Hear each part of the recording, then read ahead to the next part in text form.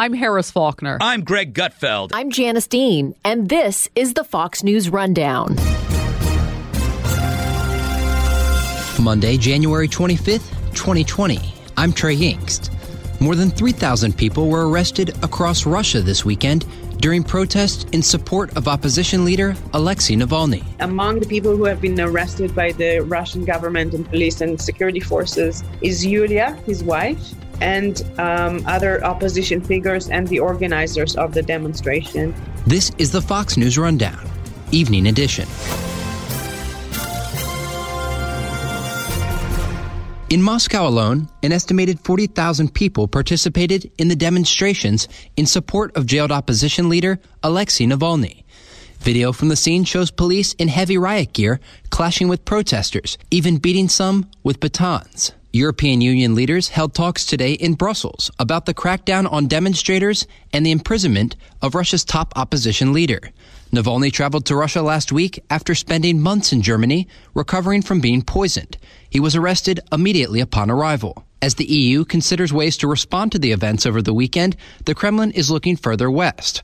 A spokesperson for Russian President Vladimir Putin accused the United States on Sunday of meddling in the country's internal affairs. For more on this story and others you may have missed over the past week, this is Yonat Freeling, a senior Fox News field producer. Over this weekend, in more than 100 cities across Russia, from the Far East to Moscow and to St. Petersburg, hundreds and thousands of people have taken to the street to demand his release. Were some places where in Yakutsk, which is in Siberia, it's a city that it was minus 58 degrees and about 1,000 people have went out of their home and called for his release and for freedom of speech. 3,400 people have been arrested from what we understand from AP and Reuters, but the numbers might be higher. Among the people who have been arrested by the Russian government and police and security forces is Yulia, his wife, and other opposition figures and the organizers of the demonstration. The US, the UK, and the EU countries have called for his release and the release of the people who have been arrested over the weekend, criticizing Russia President Vladimir Putin for violation of human rights. Yeah, so I think it's pretty interesting. The EU officials getting directly involved today. Leadership in Brussels actually met to discuss what the appropriate response to what some officials are calling human rights violations and a crackdown on these demonstrations is. And so I think there's a variety of options, but they could look at sanctions and further trying to isolate Russia, on top of the fact that the Russian government is really denying they did anything wrong. I think it's also interesting that they are pointing the finger at the United States, ironically accusing the U.S. of meddling in their internal affairs. A spokesperson for Russian President Putin said this weekend that they were doing just that after the State Department released a statement in support of Navalny and the demonstrators.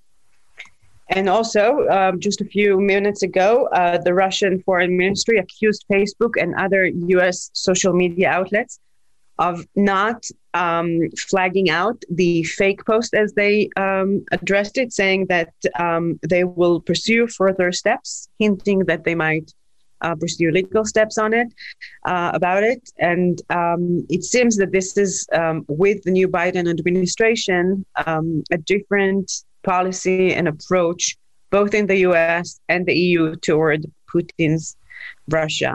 I do want to shift now to our next topic of Mozambique and some flooding that happened over this past week, displacing a lot of people. The cyclone Eloise have caused horrible flooding in central Mozambique. The city of Beira have received more than 10 inches of rain in 24 hours over Saturday, with winds of more than 100 miles per hour. 12 people have been killed. It might be an unofficial number and a preliminary number, because people are still looking for other loved ones and friends. More than 8,000 people have lost their homes over the weekend. And while the cyclone storm have has weakened and is moving into Zimbabwe and South Africa, meteorologists say that it might bring more rain and more floodings. The ground is very saturated there, and it's only the beginning of the cyclone season.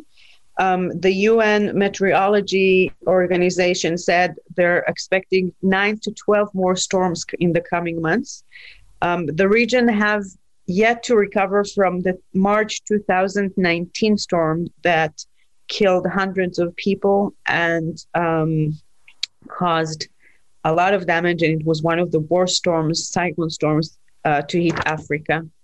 And we also have to remember that while everything else happens, the region is poor and they're still fighting COVID and being displaced and hungry and sick.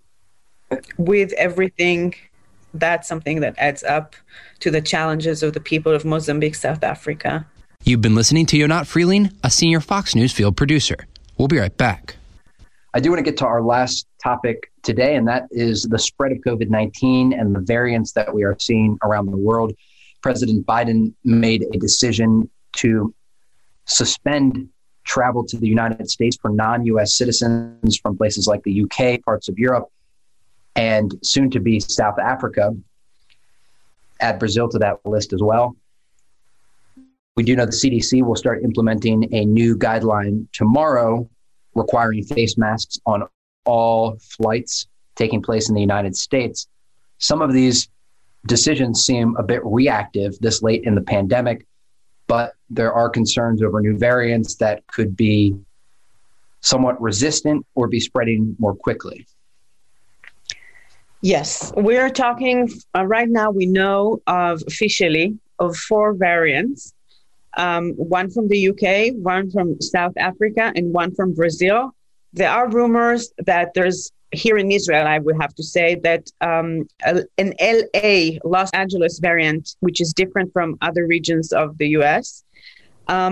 So far, and we have to stress this enough, the vaccinations are working with those variants, okay? As long as you get the vaccine, you should be fine. But we need to take into consideration that according to scientists and according to what we know from people who are expert in the epidemiological world, variants change, viruses change throughout the year. The COVID virus is changing a little bit more rapidly than we are expecting and than we know. This is why we get new vaccination for the flu every year, because it changes. But what other viruses are doing gradually and slowly, this specific virus is more, I would say, sophisticated and more efficient in his way. And we need to take this into consideration. But as we know now, it's not deadlier. It's just more contagious.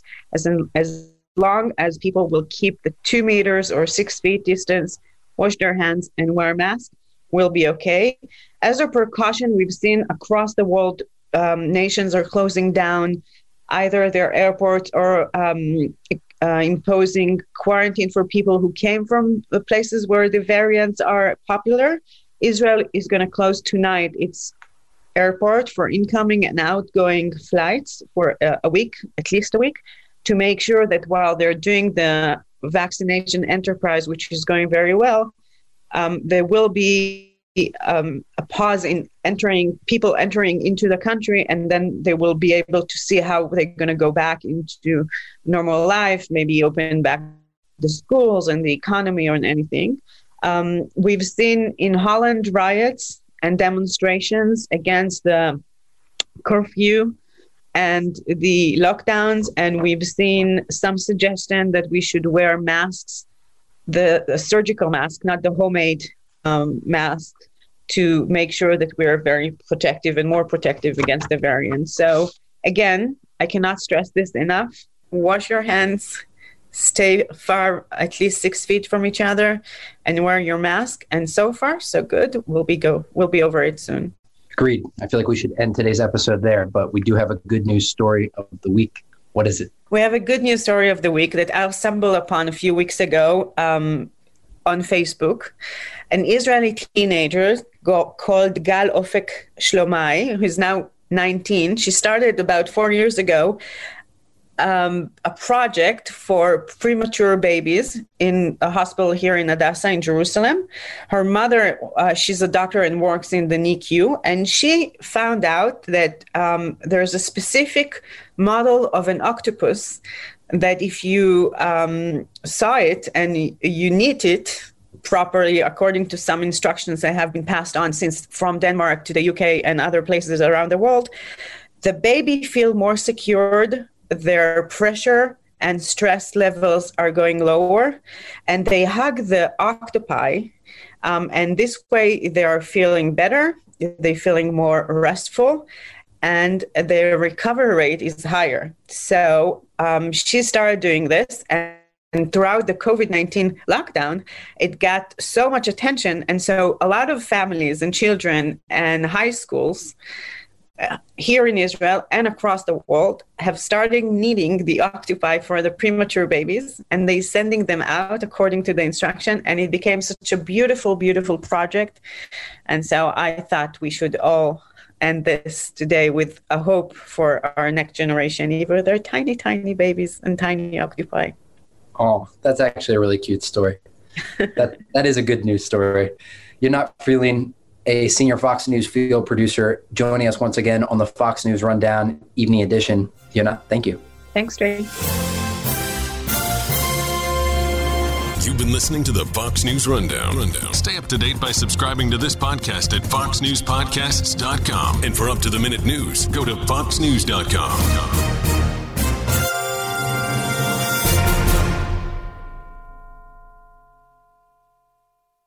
I'm Charles Payne. Listen to my Unstoppable Prosperity podcast so I can get you making money right now. Whether stocks are hitting new all-time highs or in free fall mode, opportunities abound. So why are so many potential investors still sitting on the sidelines? In a new season of my podcast, I'm going to get you in the game. After 38 years on Wall Street, I'm ready to impart some lessons and get you invested in the greatest wealth-generating machine in history. Listen anytime, everywhere at foxbusinesspodcast.com or wherever you listen to your favorite podcast.